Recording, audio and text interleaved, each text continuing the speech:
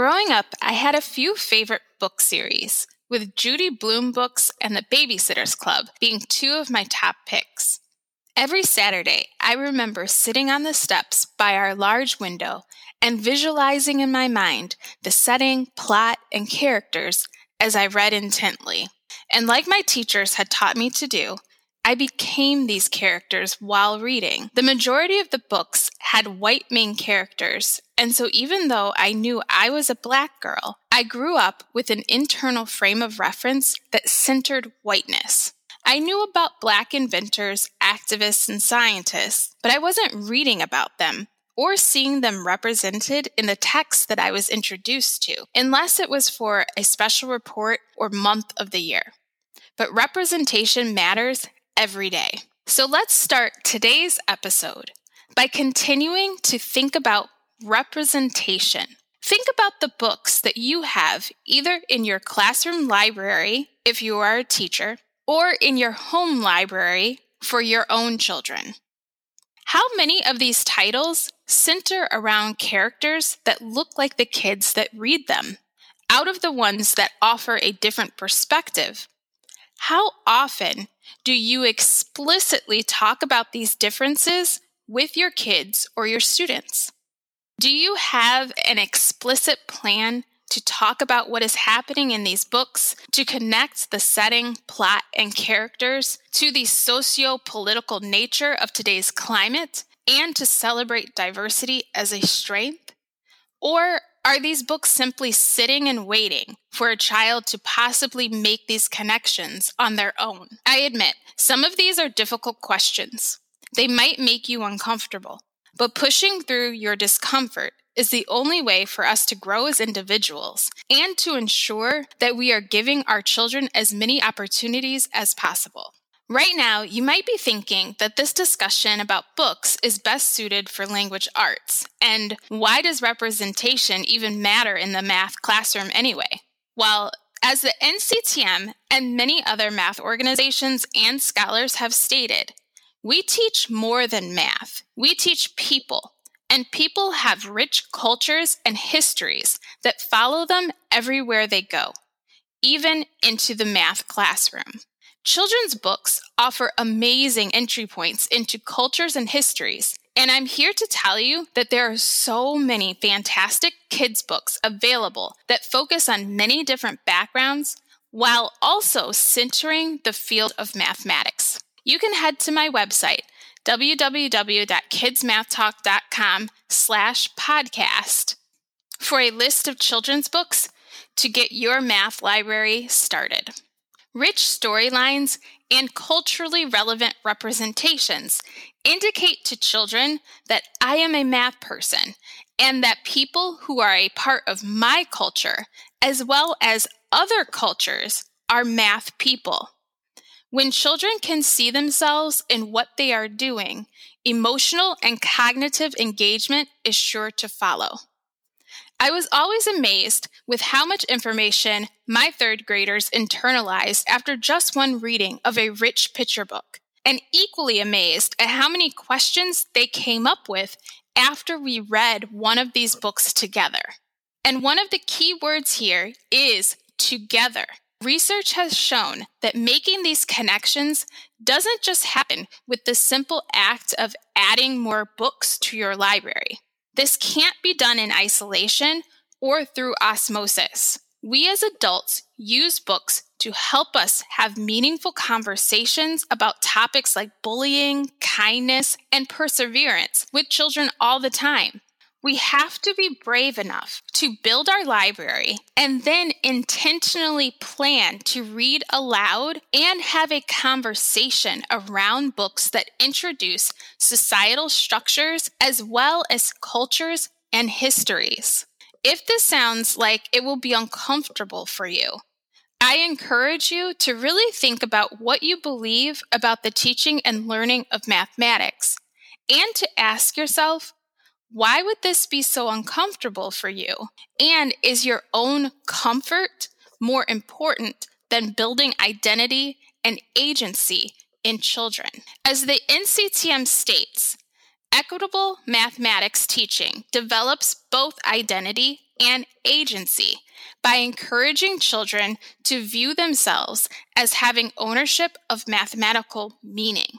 If we are not actively developing positive identities and agency for our students, then we are hindering their growth.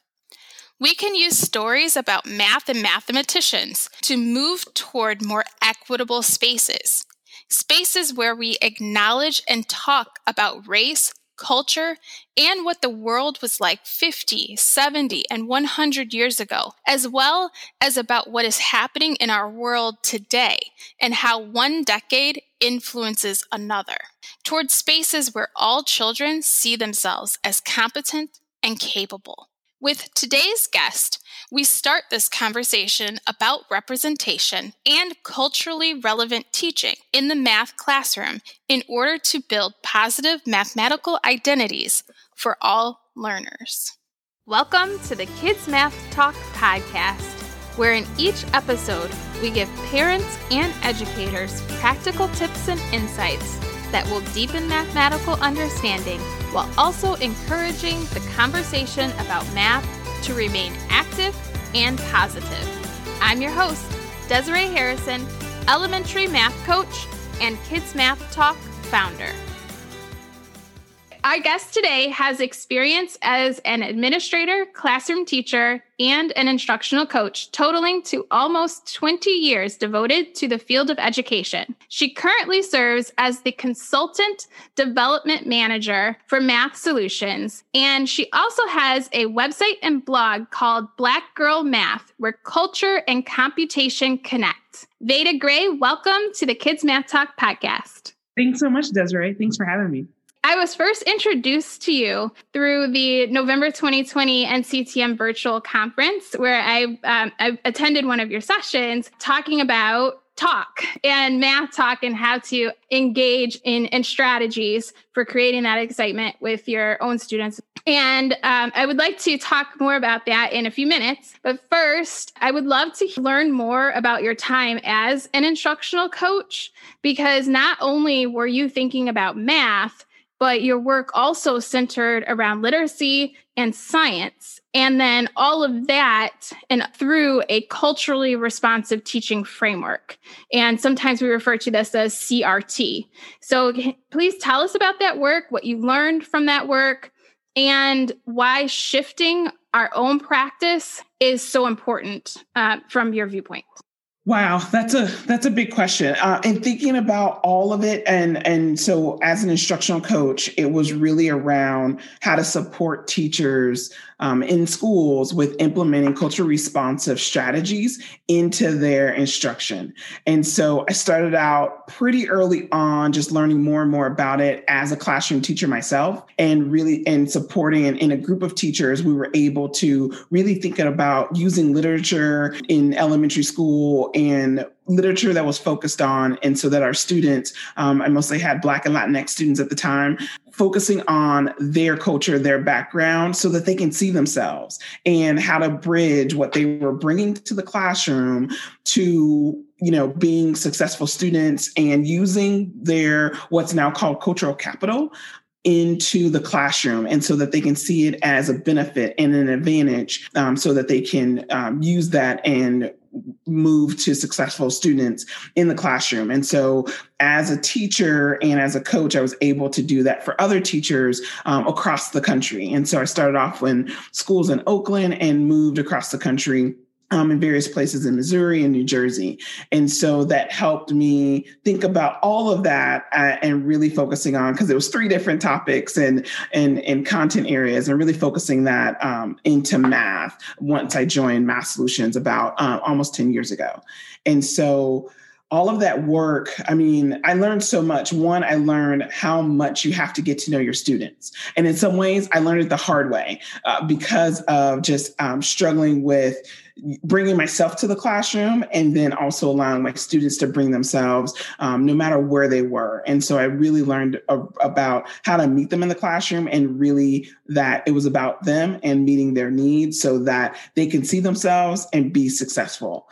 And so I take all of those lessons, even the hard ones, into my work, even to this day. Loving this podcast? Great! Subscribe so you know when new episodes are released, and leave us a review on Apple so that others can find these episodes. We are stronger together. In regards to bringing in more literature and really integrating the content areas so we're not living in these silos, I'm thinking about how in my own practice, when we implemented a new curriculum resource, there was a list for each grade level that had suggestions for literature to pull in, to bring in, to make that connection. But now I'm thinking back to the types of books that were suggested. And yes, they're wonderful for bringing in mathematical connections, but they weren't necessarily talking about stories or people's journeys or anything that would bring more of our own students' cultures into that classroom space. So that's something additional for us to think about. And the hard struggle is that many teachers still see that math may be separate from my culture and my background and what I bring into the classroom. And that, hey, just learn these numbers, just learn these problems, you'll do well. And one of my favorite quotes is, culture is to humans as water is to fish. And I might have flipped that around, but Wade Noble said that. And so I can't separate my Blackness from me learning, multiplication and learning that, and how important it is to know that my ancestors created mathematics. Like, that's important to know so that our students don't see themselves as failures or like, I can't do math or I'm not a math person. Like, well, your ancestors were. And so thinking about how do you bring all of that into the classroom and doing math that's, within their community and not something separate, like you said, that some teachers are easily able to do that in literature because that might be their background. And so what I do is, how do we take those strategies that we've learned in literature and we might be able to do in social studies and bring it into the math classroom, because it's just as important. Yes, it is absolutely just as important. And we need those constant reminders that it is Absolutely. Just as important. I'm taking a quick break to remind Kids Math Talk listeners about all of the math professional development books that are available through Corwin Mathematics at us.corwin.com. Many of the authors of some of the latest titles have been guests on the podcast. Search for Teaching Math at a Distance, Activating Math Talk, and also Building Thinking Classrooms to get you started. Want free shipping? Of course you do. Use our special code KMTSHIP. That's KMTSHIP, all caps, at checkout. Now let's get back to the interview. What you said about bringing yourself into the classroom and helping students bring themselves into, or keep themselves, because they are already in the classroom, but helping them understand that it is okay to express themselves in the classroom, in the math classroom. They don't have to cut themselves off. And I just keep coming back to what you have on your blog. I have it up right now, where culture and computation connect. So that's creating even more meaning for me right now. And absolutely. I would not have been, I have to say, give my props to my teachers in elementary school, because I wouldn't even begin to think and begin to be as confident as I am now if they hadn't been able to incorporate those strategies, like talking in groups. So I was one of those students who took algebra in 8th grade. One, because my math teacher at the time in 6th grade was like, hey, he went to my mother and said, you know what, she'll do really well, and let's put her on track for 8th grade math. So that, again, thinking ahead, that I could take advanced mathematics when I got to high school. And that, of course, changed my life because I was a reader. I was a bookworm. And so the fact that he suggested that to my mother and then pretty much held our hands to go through that and my brothers also followed because they were a year, 2 years younger, 3 years younger than I was. And so that just like changed outlook on math. And then the fact that we were in a small group, we worked together. I mean, we still did the traditional things of, you got to go to the board and you got to write down the problem. But it was also, I could go to him for help. And that has just, really changed how I thought about that in my own classroom. And then when I'm in classrooms with leaders and with teachers, I look around like, what community have you built for your student so that, like you said, they do see themselves in the classroom because they are seeing themselves trying out the problems. No matter how hard or difficult that may be, they have some way to access this in terms of the tools and also the tasks that they're doing. Having meaningful tasks. And when we say meaningful, making it meaningful for your students, which means you have to know your students. Culturally responsive teaching isn't just about checking off a box or saying that, okay, now it's like this cultural month.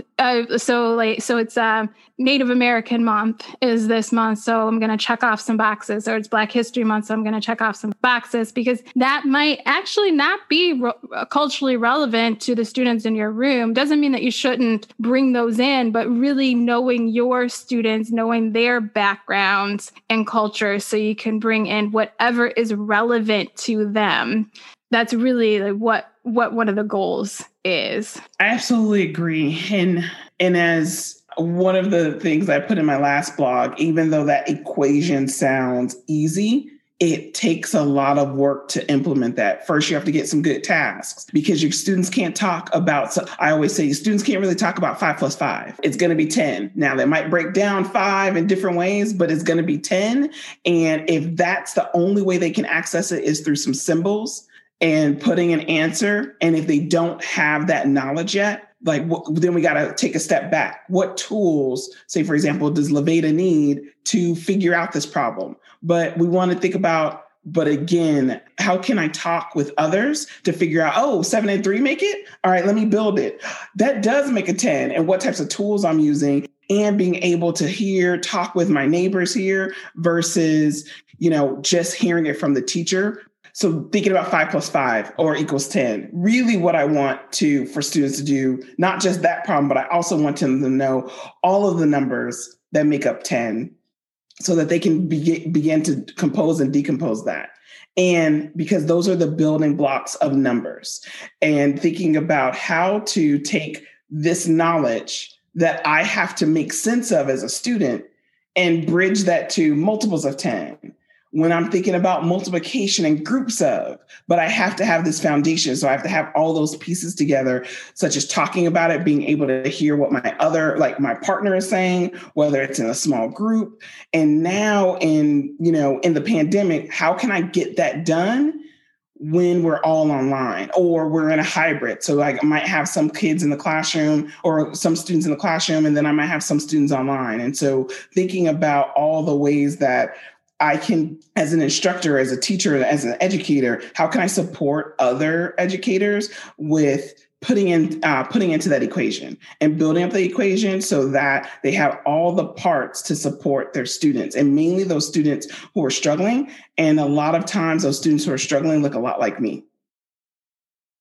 Interested in learning even more about representation and humanizing mathematics?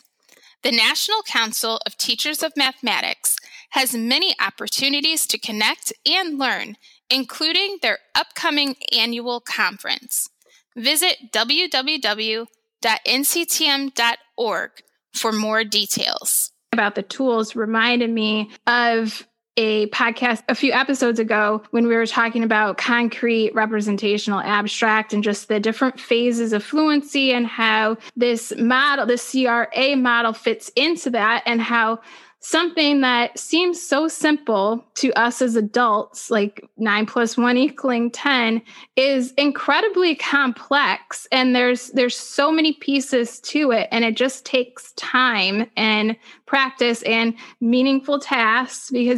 So this quote, this personal quote of yours, I absolutely love it. I'm just going to read the piece. To support thinking, you need the right combination of rigorous tasks, appropriate tools, and lots of productive talk. Tasks plus tools plus talk equals thinking. And that's just, it's simple to remember that equation, but it's not easy. to get those parts. You have to be incredibly intentional. And thinking about us in the virtual environment, how do we maintain that concrete, representational, and abstract when we have this keyboard in front of us? We have to remember that it's not just the symbolic. We have to be creative with our virtual manipulatives and all the different participation structures that we can put kids into to get at that last piece that equals the thinking, that to get at that talk. Absolutely. And I have to attribute my quote in having a conversation with Marilyn Burns, who's also the founder of Math Solutions and is, has been doing this work for 50 years and talking with students. And so we were having a conversation around talk moves, and that equation just came up for me because of everything that needs to be put in place. Just like our students have to, or let's say for me as a learner, I learn from others. And so even my, world has been more virtual and where I'm learning from. And so, conversations with Marilyn, also being able to take a class with Dr. Mike Flynn out of Mount Holyoke, who has been sharing more and more around how do we engage learners online. And so that has helped me just like for me, I need people to talk to, same thing for our students. And so how do we build that for all of them and also give them the tools, whether they are concrete in front of them, whether it's tools at home, hey, go find like 10 pennies and we're going to use that for for your workstations today. And so how do we continue to do that? And for our students who, I'll use the term of collectivist cultures. So you mentioned Native Americans, Blacks, and in some cultures, Latinx, that they really do need support with being able to learn in a community and then drawing out that already now, how do I show my learning? But that community has to be in talking through, putting them into either breakout sessions or having the other students turn off their cameras and, talking in small groups. And just, I see the struggle and hear the struggle from my friends who are teachers, and also seeing the struggle as I read the short tweets on Twitter lately around what teachers are doing and how they're managing during this time and in this new landscape. And so, it's still a belief. And so just now, how do we do it in a different platform around how to get students to learn what we need them to learn about math? Yes, because it's not about the behaviors. It's about that emotional engagement and the cognitive engagement, and what you said about just getting supplies. That could make all the difference for a kid. They don't have to have something super fancy in order for it to be effective. And it just they need to be able to make sense of it. And actually pulling things around their house, I would think, might pull into being more culturally relevant, or just relevant for them, because then they're thinking that, oh, this math does exist in my own home, or in my own room, or that I can look at an object for its initially intended purpose, but I can also repurpose it to help me gain more understanding in some concept.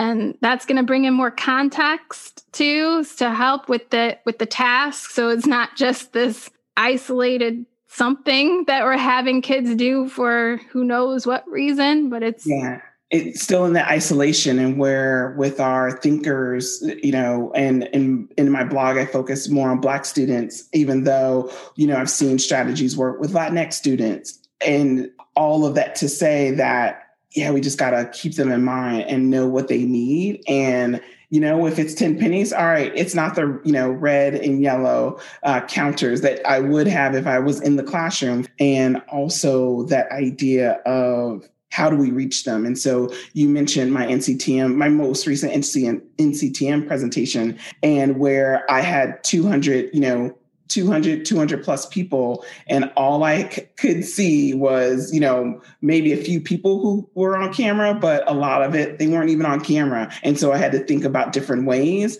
that I could have you all as, participants interact. And so one of the easiest things that I did was like, hey, just talk about it in chat. now one of the strategies is now go, you gave an answer. And again, that's if you had it, but even some of our students might not, but now go in and look at someone else's response and explain, how, do you agree? Do you disagree with that answer?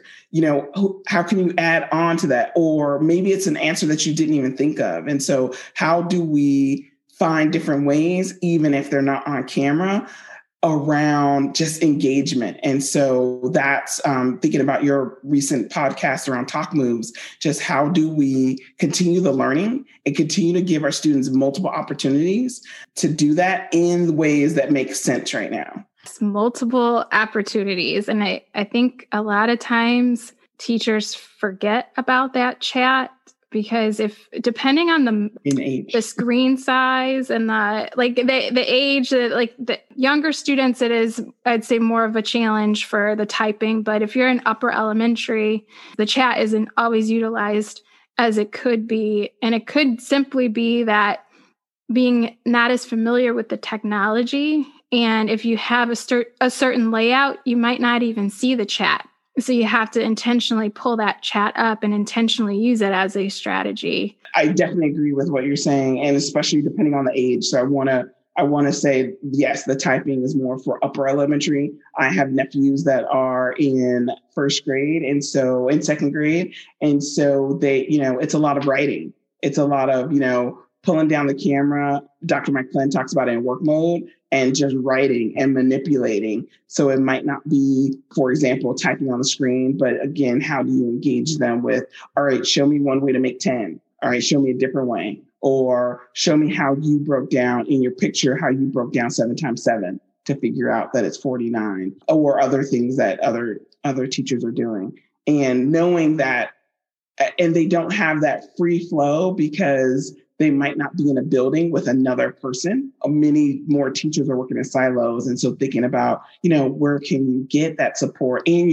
how have you built your community now that you might be in home in front of a screen like this? Your community, it goes back to the norms that you created at the beginning of your time with your class, and also coming back to revisit those norms, because maybe something you're learning every day, the students and you as the teacher.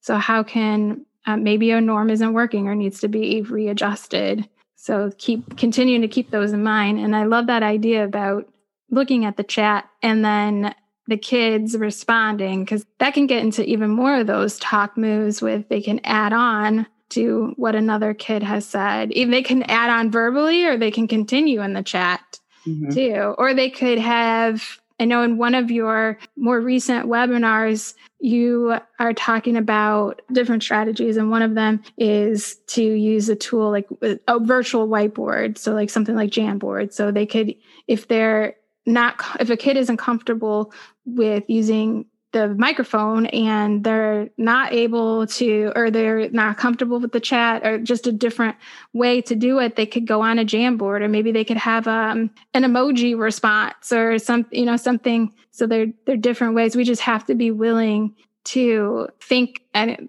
like outside the box is what people call it a lot, I guess. So just, we have to think differently because this isn't what we're used to. For many of us, nowhere close. I mean, even for me, I've learned many of my new strategies in supporting and teaching online, or, providing professional learning or coaching online from, again, my coworkers have been a saving grace of like, hey, I just learned this, or I just tried this. All right, let's get together. Let's, talk about it for 15 minutes. Let's all practice it. All right, now go out, test it out, and see, how many more students, even checking off on, if you have a list in front of you, or, on a Post-it, like how many more students were engaged in that, did that work. And also having to have a book bag or a toolbox, whatever imagery you need, whatever you need to pull out, because again, you have to have a stack of them so that you can like, alrighty, that's not working, or you're getting crickets, no one's talking, or no one's responding in chat, or no one's showing their work or coming on camera today, because it might have been a hard day. So now maybe, like you said, I'll go into whiteboard.com, or I'll go into Jamboard, because I know a lot of schools are using Google Suite, and what will it take? Or will it take just getting students to turn on the camera? Again, if they're comfortable, by just holding up a piece of paper, answers up. Here's my answer on the screen. Here's what I drew. And then, hey, they shut the camera back off because that's as far as they can go. And we have to be okay with that. We have to, yeah. And it takes that practice on my part in terms of learning with my colleagues. Yes, absolutely. Because there's so many professional development sessions that I've been a part of in my own district and for other organizations where people are engaged, teachers are engaged, but they don't have their camera on because they're, for whatever reason. But if you as the adult are tempted to turn your camera off, then it should be okay for your class to not always have their camera on, because sometimes it's just, you just don't want your camera on. It's just the nature of it. It just gets to be a lot sometimes. Many computers, even with my coworkers, sometimes the camera's not even working. It's like, I don't even know how to figure out how to get on the camera. And by that point in time, we're, 10 minutes in, 15 minutes in, and we've lost that connection time. And so a lot of it is around, how do we connect? How do we connect using tools? How do we connect using talk? So if you can, you put them into breakout rooms or a separate, room to talk about the work. Or maybe it is you pull a small group of students, 3 or 4 students, and you turn off your camera and your microphone and they're just talking. And so that, you're listening, but they're engaged in that practice so that they know how to talk with one another about the math, especially nowadays, because like you said, it would be so much easier when we were in person and how different that was and how our norms were different. And now we just have different norms. Yeah. And you talk about some of those strategies in your most recent blog post about creating equitable spaces. I would argue is going to make your students feel more comfortable. So even if they aren't turning their cameras on, they're going to be more engaged mentally with what you have to say or what their classmates have to say and what the content is that you're talking about. And maybe I don't have the brain space today to really dig deep into a problem, but I can easily repeat what Desiree has said, or maybe I can easily repeat what CJ has said around, thinking about 7 times 7. It's like, oh, I heard CJ say that he thought of 5 times 7 is 35, 2 times 7 is 14. Yes. So thinking about that different strategy, maybe you have the brain space to add on to what someone else is saying, or I have the brain space to repeat exactly what someone has said about that same problem, or that might spark them to think, oh, I can think about that in a different way. Like maybe I won't break down 7 into 5 and 2. Maybe I'll break it down some other way, 3 and 4, because those might be the multiplication problems I know. And sometimes I'm thinking that repeating talk move could help or maybe even take the place sometimes of wait time, because wait time is so important, but it's so often really, really difficult for people to implement because it gets so uncomfortable. So having that repetition maybe could be a good segue into eventually getting into just the silent wait time. It does. It is difficult. And I've seen, even in my own space of, I thought I spent 10 seconds. It's like, no, you ask that question and then you ask for an answer 3 seconds later, maybe even 2 seconds later, or I might have talked through their thinking time. And so being, like you said, being really intentional around that. And because we do need that space and time. I'll quote her book all the time, Culturally Responsive Teaching on the Brain. Zoretta Hammond talks about that our brain stops processing new information every 10 to 12 minutes. And so how much, more we can even give our students time for that thinking. And so that they can, like you said, also repeat what someone has said or add on. But I can't if I don't have that time for myself. And it also can't if I don't hear from other people. Going back to that community aspect that you were mentioning earlier. Absolutely. It's so important. It's so important for all of our students, and especially now more than ever, because, of the psychological distance that we are experiencing with being on screen for those of us who are on screen. And even with, there are many classrooms that might be hybrid. So there are students at home on screen and there are students in the classroom. And so now, how do I at school now interact with someone on the screen, but I'm in school in person? And so just all the different ways. And again, looking at those tools or the strategies that we're putting in our own book bags to support. As we are wrapping up our conversation today, here on Kids Math Talk, we're all about teachers, but we're also about parents and encouraging everyone to continue to keep the conversation about math active and positive. So what's one piece of advice that you have for parents today? Today, it might be a couple. One of the first things is, as you talk about math with your students, find a way to connect. And that might be through a book, that might be through a fun conversation around what they learned, and my favorite piece is a game.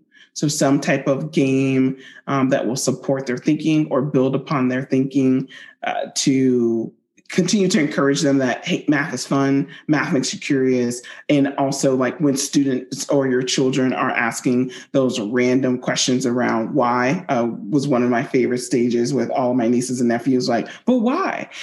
And just, they're curious. And so how do we keep them curious about what they're learning? And so those are, I think, all rolled into one of my pieces of advice around math is, how do we make it fun and how do we connect?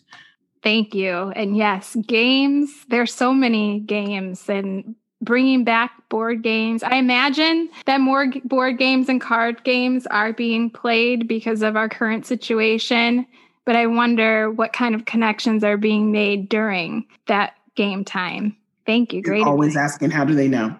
That's the important piece of, as they're learning, like, how do you know? Now your kids might learn and figure out, like, oh, mom and dad or grandma or cousin are trying to teach me right now, because I've gotten those looks. And so thinking about, again, how to keep them guessing and keep them curious and connected. I've gotten those looks before with my nephew too. About trying to get him to count his dinosaur collection. He was not having it. So yes, you definitely have to find ways to connect it so that it still feels natural. It can't be forced. Absolutely. All right. Well, thank you so much. Thank you so much, Desiree. This has been awesome. Thank you. Parents and educators, remember to head to my website, kidsmathtalk.com/podcast. for a list of suggested books to add to your math library. And then remember to have a conversation about these books. And parents, have a conversation with your child's teacher about representation in the classroom.